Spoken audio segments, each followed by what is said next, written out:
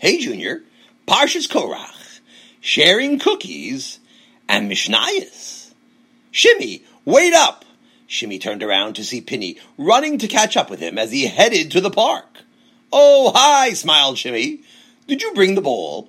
Yep, said Penny, holding up the bowl in his hand. When the two boys reached the park, they saw a group of their friends sitting on the grass together. Shimmy, Penny, over here, called Avraham Yitzchak Stern, waving to them over two gigantic bags that were next to him. What's in the bags? Asked Penny. Take a seat, answered Avraham Yitzchak. I've got a surprise for you.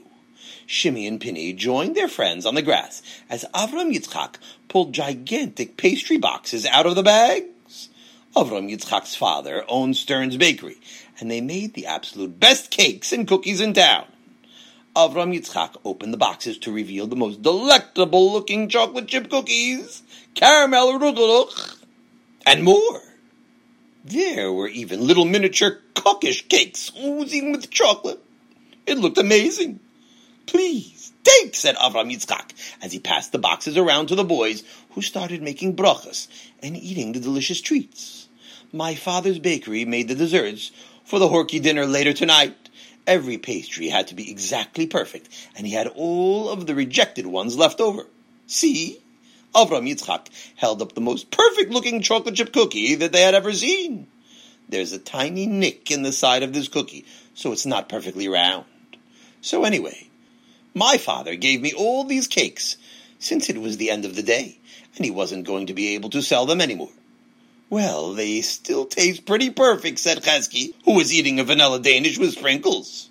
Yeah, agreed Yoni. You can tell your father that we'll take his rejected products any day. As the boys ate, Avraham Yitzchak pulled a sefer out of his bag. I thought while we're here, we could chazer what we learned today, he told his friends. I thought the Mishnayos we learned today were pretty tough.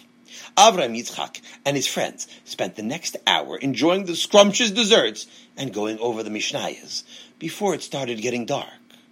I'll see you guys tomorrow, said Avraham Yitzchak as they got up to leave. Thank you so much for the treats, the boys all responded. The next day in Cheder.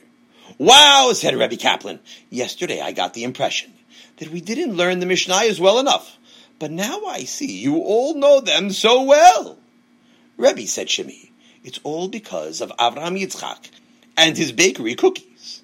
Shimmy quickly explained to the Rebbe about their previous evening. You know, said Rebbe Kaplan, this reminds me of this week's Parsha. The boys looked at each other horrified.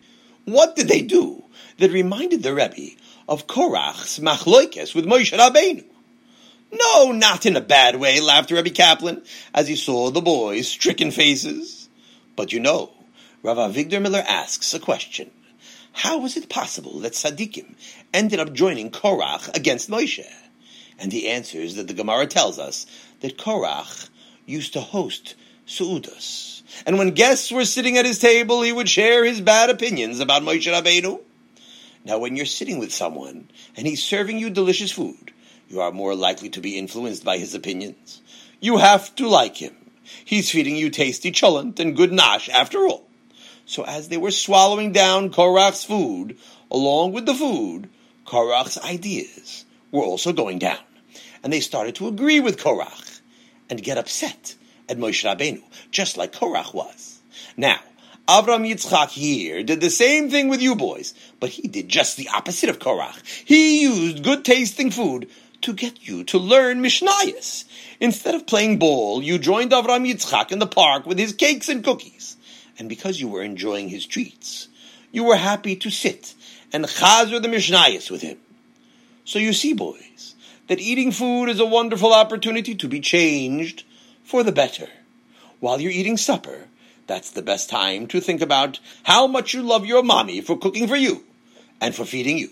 That's one of the lessons from this week's Parsha, to become influenced for the better when you're eating from someone's food.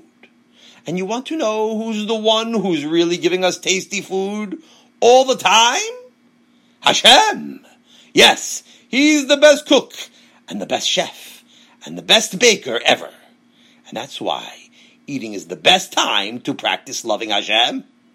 Don't just say a bracha and forget about him. while you're chewing that delicious piece of watermelon or that tasty piece of bread, think about how kind Hashem is to you by feeding you. And that's one of the ways a person learns to love Hashem, by loving Him more and more as you eat. Have a wonderful Shabbos